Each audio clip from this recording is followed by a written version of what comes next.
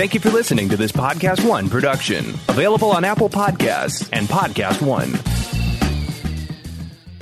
Hey, Jordan Harbinger here. Subscribe to the only show that will show you how to apply the world's greatest ideas from the most striking minds. After presenting more than 1,000 interviews, I couldn't be more compelled to introduce you to the Jordan Harbinger Show. We've got spies and CEOs, athletes and authors, from Kobe Bryant to Malcolm Gladwell, Tony Hawk and Howie Mandel, to the chairman of Google, founders of LinkedIn and Instagram, antiquities smugglers, con men, brilliant scientists, national heroes, and even the head of the CIA. Listed as Apple's Best of 2018 and countless other awards that, let's be honest, you probably don't care about right now. So come and have a listen for yourself and join me as we exploit the superpowers of the world's most incredible thinkers, amazing achievers, and iconic change makers with their insights delivered right into your mind. You'll get that blueprint of their brilliance each week so that you can learn to live what you listen. Subscribe right now to The Jordan Harbinger Show, available on Apple Podcasts, Spotify, and wherever you're listening now. Napa know-how. Get all the quality parts you need at your locally owned Napa. Because right now, when you order from Napa online, you can pick up curbside at your local store in just 30 minutes. Or get your order delivered direct to your door with free one-day shipping on over 160,000 quality parts when you spend $35 or more. Quality parts delivered quickly and safely. That's Napa know-how. Napa know-how. At participating stores, standard ground shipping and exclusions apply.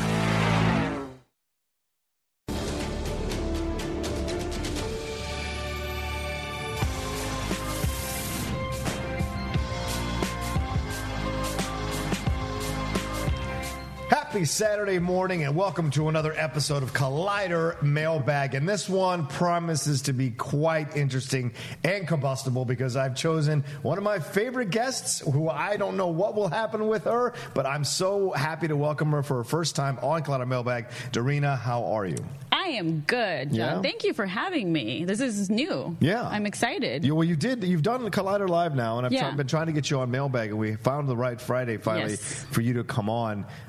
And you're going to answer some questions here from the fans. Yes. Do you like answering questions? Yes, I about do, these because things? that's my favorite part of this whole thing is the nerd community, because we're all nerds and I love sharing and talking about our passions. Right. And it's great. Yeah. I'm excited to do this. Yeah, I love it. Let's do it. Let's do it. All right, let's do it. And you guys know how this works. We answer questions from the fans. We picked 5 out for today. Always love when you send in the questions. Remember to look for those call-outs on Instagram, on Twitter.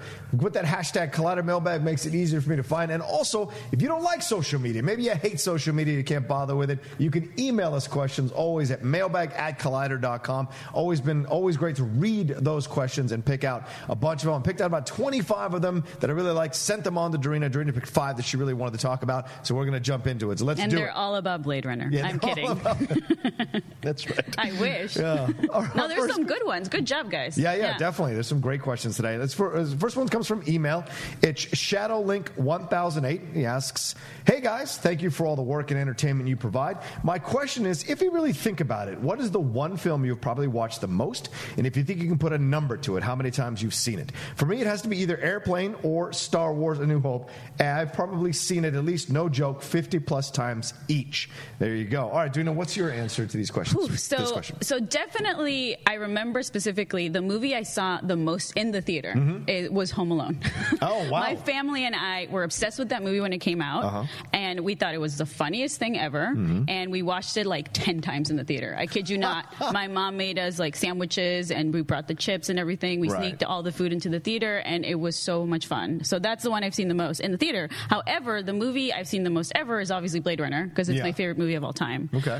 And also, I see that movie and Nightmare Before Christmas once a year in the theater. Wow. Oh, so yeah, in the theater here around town. Yeah, because we're lucky to be in LA and they have screenings once a year. Nightmare Before Christmas is like Halloween time, you know. Over at the El Cap, yeah. Yeah, exactly. But and also, I mean, we don't really watch TV anymore. But back in the day, when Big and Back to the Future and Princess Bride were on TV, I had to finish them. Like I couldn't actually stop watching them. Right. It's one of those things where you stumble upon, you're like, I've got to finish it no matter where it's at. Yeah, so those 3 movies for me were just like, I watched them all the time as a kid. That's so funny. Yeah. I definitely throw Princess Bride in on my list. I've seen that every time it's on. Right. They recently released a Criterion Collection version of it, which I bought day of it came out, and it was so. I really had a great time exploring the behind the scenes on that film and how it was made. Definitely, it's interesting. You split up between seeing the movies and this. So I hadn't thought about that, but for me, I guess if we're talking in the theaters, the 3 movies I've seen the most in the theaters were Die Hard, which I saw like 9 times. Batman 1989, I saw like 8 times. Oh yeah. And I'm not gonna lie to you, Titanic, I saw 8 times in the theaters. In the theater. That is a long movie to sit through in the theater. Right. Well, I'll probably see Endgame at least 8 or 9 times as well. That's a 3-hour movie. It's fantastic. But as far as watching movies over and over again, as we see on the pay channels or on our cable, Top Gun I've seen about 1 million times. I can't give you 50, movie. Probably 300. Major League, every time I stumble on Major League, that's probably one of my favorite sports movies ever. The Godfather Part 2 and Star Trek II, The Wrath of Khan. So good. Wrath of Khan, I cannot resist. Resist. I mean, that soundtrack. Yeah, the soundtrack. The James Horner soundtrack. It's the best Star Trek, I think. Music-wise. Absolutely. And also movie-wise. I would say movie-wise it's still the best movie. one. Yeah. Shawshank Redemption is another one to throw in there as well. And I think I'm with Doreen on Blade Runner as well. I've owned every version of Blade Runner that's ever been released, from VHS to DVD to Blu-ray and to 4K. It was one of the first 4K purchases I made when I bought a 4K television was Blade Runner, because I couldn't believe they converted it into 4K. So. And this is why we're friends. Yes, exactly. And that the 5 edition one is the one, the 5 disc one. That was one that was like gold on my shelf for so long, because it was fun to see the different interpretations of it. Because I saw it in the theaters when it had the voiceover for the first time. Of course you did, because you're 80. No, it's not true. You just look really good for your age, John. Thank you. It's true. All right, what's the next question we have, Doreen? Okay, so let's see. After I gotta read it, John, and you're not giving it to me. You just want me to like have it. Okay, anyways. So after watching the first trailer, Who's this from? Oh, Lassie or Lass? Sure. J. Nordvik writes, after watching the first trailer for Men in Black 4, is it 4 or 3? Yeah. Okay. I was quite interested in the movie, but after seeing the second trailer today, I have lost any and all interest completely. Not that it wasn't good, but simply because it was too informative. This isn't the first time a trailer has ruined my curiosity for a movie by giving away too much. Has this happened to you? Do you feel it's a general problem that movies are over-trailered? Yeah, I'm starting to feel that way recently, because studios are really trying to inundate you with a lot of trailers, because now we've got the teaser trailer, which is insane to me. What's the difference? A trailer is a trailer. Then we have all these multiple TV spots, which in essence are TV spot trailers. And when you're looking forward to a film like Avengers Endgame, you don't want to see a lot of trailers. Just get to the point. Does it look good? Great. I'm in. Don't need to show me any more trailers. Maybe 1 or 2 trailers tops in the whole promotional campaign, but that's not how marketing works nowadays. They need to hit you. And I think it's because the lower generation or the younger generations their attention span is quick. It's fast. And so they want to throw a bunch of stuff out there so that people don't forget to go see the films. And so many studios rely on opening weekend box office to determine success of their films, rather than long term like it used to be in the older times. Right. Yeah, I mean, I agree. I'm not going to see these movies, right? But we just had the new Star Wars Episode 9 trailer, which was great, a fantastic trailer. Whatever you think of the movies, it is a great trailer. And that's all I need. I don't need to see anything else. I just want to see the movie. Right. And so I wish studios didn't spend so much money on marketing for big budget movies. In fact, I preferred it if that budget went to smaller movies. Because everybody's going to see Avengers. Right? We don't need a ton of TV spots, like you were saying, or a ton of trailers to go see those movies. Right. And at the same time, I also kind of miss going to a theater and seeing a trailer for the first time. Yeah.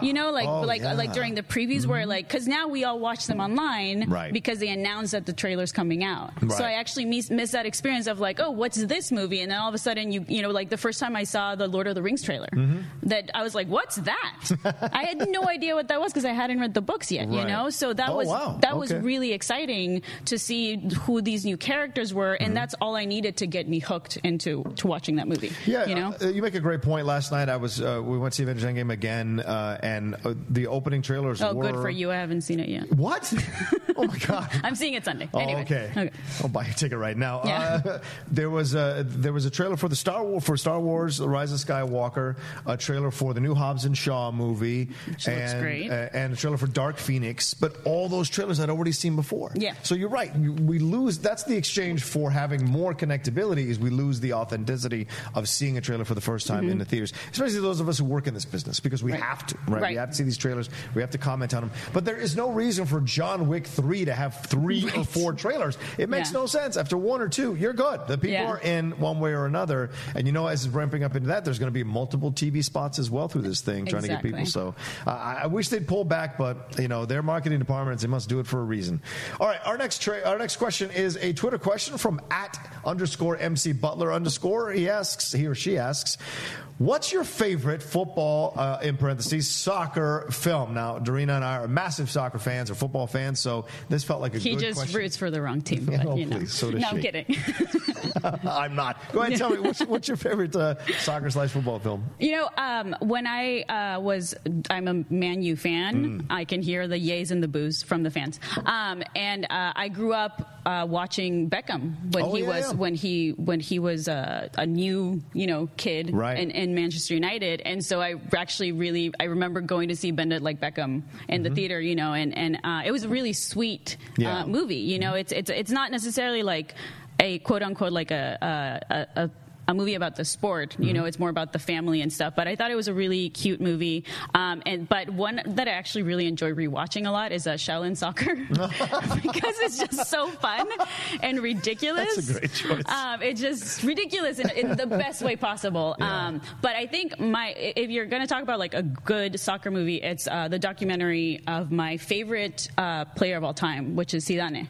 Oh, yeah. So I don't know if you saw it. I think it was called Zidane 21st Century Portrait or something like that. Okay. And it's a really interesting, it's not like a one-sided, like, let's see how amazing this player is. It was basically when he was in Real Madrid, when he used to play for Real Madrid, and it was a clash, it was a La Liga clash against Villarreal. Okay. And all they did is they put a bunch of cameras around him, and they just shot his reaction to, and the way he played the entire time, to a soundtrack by Mogwai, which is one of an amazing band. So it's really, really cool. I highly recommend it if you're a huge soccer fan. It's a really interesting thing to see. Yeah, I've been working my way through soccer documentaries now, and I've really been, like, I just saw a ESPN Plus documentary on George Best, who was a fantastic soccer player from the 70s who came over later to play for the NASL here in America, 60s and 70s, and he was the first superstar soccer player, and they talk about what that experience was like, and the drinking and the wasted potential, all that is fascinating. You throw that in with the two Escobars, which is one of the most incredible soccer documentaries, and even the great one on the North American Soccer League. What a game! Those are great ones. But for me, the soccer film I always come back to all the time since I saw it the first time is The Damned United, which is a fantastic film from with Michael Sheen in it and Timothy Spall. Great actors, two great actors. They play the real life managers there. Clough, who took over, he was a coach for Nottingham Forest and took them to European Cup titles. But it chronicles when he went to coach Leeds and how he had gone from a smaller team to coach Leeds United and all the trouble he gets into trying to incorporate his style against these players who he had a bit of a bias towards because they had been so rough and violent towards his players when he was coaching another team. And so that film just chronicles what it's like in the football world and how driven he was to become successful. And it's just a fascinating acting portrayal from Michael Sheen for this guy. And so, and it's incredible. Like he does a great job bringing this guy to life. So and it's an interesting perspective that we don't get as fans usually because we just hear about we watch the games and we watch coaches getting pissed and it's funny but we don't get to see that drama behind the scenes and so it's a very interesting movie. Absolutely. For sure. Okay, what's our next one? Okay, so Isaiah Newlands writes, "Hello, John and reputable guest." Little did I Sam knew who he had as a guest. My question is in regard to the future of Laika. Given the diminishing box office returns of the 4 films preceding Coraline, many industry insiders have begun questioning the studio's financial stability. This may also be due in part to the fact that the studio's content has become increasingly inaccessible to youth viewers. In 2011, Laika announced that they had optioned the rights to a popular series of young adult novels titled Wildwood, with the intention of adapting it into a stop-motion animation. My question is twofold. Have you heard of any movement on this project since its announcement 8 years ago? And more importantly, could the production of a fantastically dark existing IP be the key to Laika's return to profitability, given its accessible plot and franchise potential? Thank you, and may you forever be sweaty. That's awesome. Oh, well, I did some research on this, and there's not much to update about the movement on the project that I know of or I was able to find. They did option it. It is in their plans. However, and I think they had assigned a couple of actors to it as well that they had announced. And the film, just to give you a little bit of plot synopsis for this particular book, Wildwood, it's about a 13-year-old girl who goes on an odyssey through a magical forest to rescue her baby brother who's been kidnapped by crows. And it was supposed to come out last year, actually, and it never quite got finished. And then they did this other one, Missing Link, and they've moved over from Focus Features to United Artists. And a lot of industry analysts are saying that that's the reason why this film didn't perform as strongly as their previous films in the past, because they moved to a new studio, and the marketing department and the push for it wasn't as strong as what they'd found in Focus Features. So that may be a problem. That may be the issue with their profitability. Also, the last 2 films haven't been as good as the previous 2 films. I thought Kubo and the Two Strings was fantastic. How dare you? I thought Box Trolls was not good, but I liked Kubo and the Two Strings. Fair enough. But this one was middling. And if you're going to spend that much time creating something as beautiful as what Laika's able to do, if you don't have a plot that's strong enough, I think that's the reason why the profitability is down, not so much the story or the IP. Right. I mean, and this makes me sad because I love Laika. Yeah. I love all their movies. I have their vinyl records. Like, I'm obsessed with them. Wow. It was my favorite Comic-Con party I went to because I got to see, the way that they make these movies. Yeah. And it's the craftsmanship that goes behind everything they do. Is the stop motion. Like, it's much harder than you think. It's so much hard work that these incredible artists put into making these movies look so gorgeous. Like, Kubo and the Two Strings is one of the most beautifully animated looking movies. Yeah. It's just stunning, and it's a beautiful story too. They did a really good job, and not a lot of people saw it, and that makes me really sad. And it's, unfortunately, maybe that's just because people are used to, seeing what they're familiar with, all these franchises we always talk about, like superhero stuff, Star Wars. And so it makes me sad that these movies are kind of not as popular, especially because I also feel like story-wise, they may not be like a couple of the ones you mentioned, like Missing Link or Box Trolls. They may not be a Coraline or a Paranorman or a Kubo, but they still, I feel like, respect kids' intelligence, and I think all these movies may try to be different and than most of the family movies that we see usually, and so go see these movies, guys, please, because they're so good. If you haven't seen them, they're like, Paranorman is one of my favorite movies of all time. Yeah, I agree with you. Paranorman, Coraline, and Kubo are incredible experiences in the theater or to watch at home. But those other Box Trolls and Missing Link just didn't quite catch on. And it may just be, this may be a horrible truth to accept, is that maybe their stable of directors or writers or creators isn't as strong as the Pixar stable of writers and creators and directors. To lose someone like Travis Knight and have someone slide in and take the spot and be just as powerful. We've seen numerous Pixar directors, as soon as one moves on to something else, another one slides in, takes the spot, and goes forward from there. So I wonder if that has something to do with it. I also wonder if the style is never going to quite go over the top to be 100% wanted by a majority of animation fans. Which makes me sad, because it's the best looking animated movies out there. Yeah. Like, as much as Pixar writes good stories, they all kind of look the same. Yeah, in terms of the animation style. Artistically, Laika just, I think, is the best studio out there for the way they actually make things look. So even if you're not into the stories as much, you can appreciate the stunning visuals, Yeah, so they're kind of like independent movies in a mainstream market at times. And that, like, you don't expect the returns to be as as big, but you certainly want them to make their money so that you can keep making them. Exactly. Because you enjoy looking at them. And she's right. The visuals of them are incredible. So if you haven't seen any of these Leica films, do yourself a favor and do that. Yes, because I want more. Yeah, exactly. All right, let's get to our last question. It's from Twitter at JScottForReal. Asks, what score soundtracks are the best for background music in various social settings? When Dorina goes out in social settings, it's not often, but certainly tacos are involved in drinking, from what I understand. I love me some Howard Shore and James Horner, J. Scott says, but epic swells don't always fit the vibe. Dorina, what works for you? So I obviously had to pick this question because you guys know that I'm a huge scores and soundtracks nut. So I tried to make a little list, but it was hard. If we're going to go with movie soundtracks, and that just means the songs, not the actual scores, right? I actually really love Baby Driver. Out of like the recent movies, like that's a fantastic soundtrack. I mean, Edgar Wright in general is like a Tarantino when it comes to music in his films. So that's just a really fun album to have in the background if you're at a party or whatever. But old school wise, I also put in Donnie Darko. I love Donnie Darko. 2 Prince albums, Purple Rain and the Batman 1989, which is super fun. Yes, Bat Dance still holds up. Party Man. And then Romeo plus Juliet. There's all these soundtracks that I used to listen to as a teenager. Like after I saw, Romeo plus Juliet, Trainspotting, all those movies that I was like immediately bought the album right after the movie. And they're really fun CDs to just listen to. Well, you guys don't know CDs, but albums. They're really good albums. Scores wise, so I know a lot of people don't like the La La Land songs, but I actually really like the score. Like if you just have like the music, not City of Stars, but the actual score is by Justin Hurwitz is really good. And I mean, I'm always going to go with Blade Runner because it's a kind of slow, like weird. Not maybe appeals to the masses, but you can have it at a dinner party. You can have it playing in the background if you're getting freaky. You can have it for everything out there that you can do. Is all I'm saying. So, and Tron Legacy by Tron Legacy, Daft Punk. Yep, it's really really good. I should have thrown that on my list. Tron Legacy, absolutely. That's one I come back to all the time.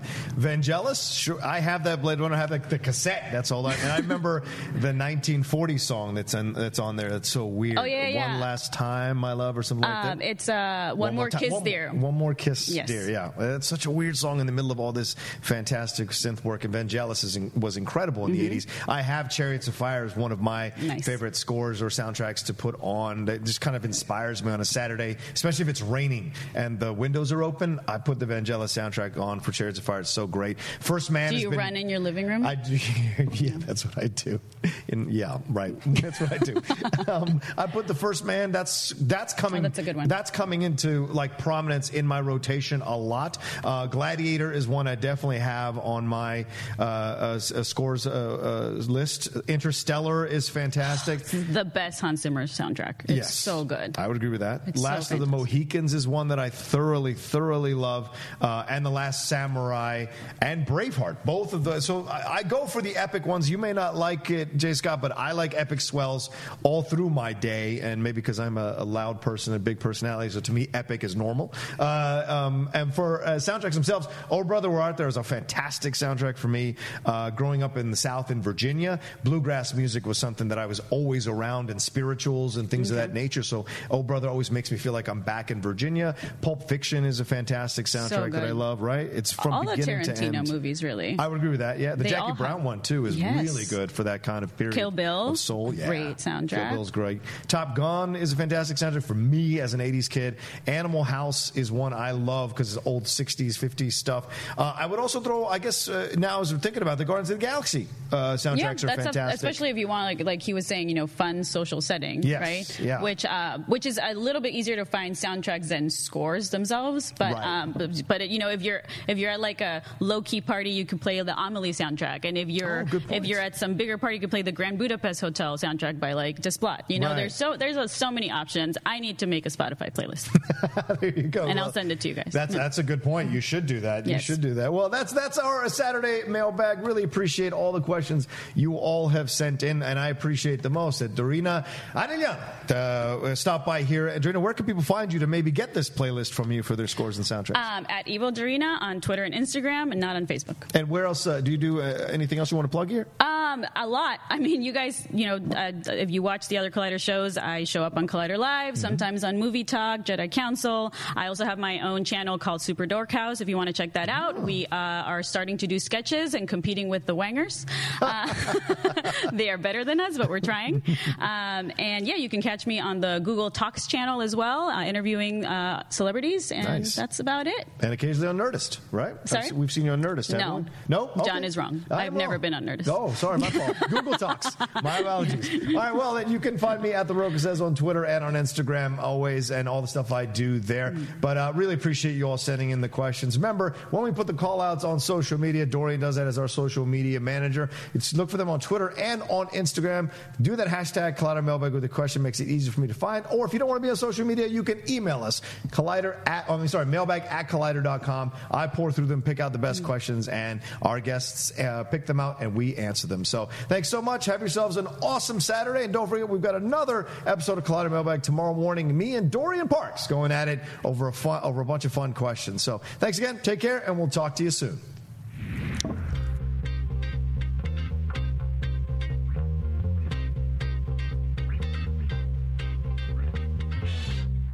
Napa know-how. Get all the quality parts you need at your locally owned Napa. Because right now, when you order from Napa online, you can pick up curbside at your local store in just 30 minutes. Or get your order delivered direct to your door with free one-day shipping on over 160,000 quality parts when you spend $35 or more. Quality parts delivered quickly and safely. That's Napa know-how. Napa know-how. At participating stores, standard ground shipping and exclusions apply. We begin today's meditation with a few sipping exercises to remind us a little treat can go a long way. So pick up your McCafe iced coffees, close your eyes, and deep sip in. And deep satisfaction out. Take a treat retreat at McDonald's. Right now, get a McCafe iced coffee in any size and any flavor for just 99 cents until 11 a.m. Price and participation may vary.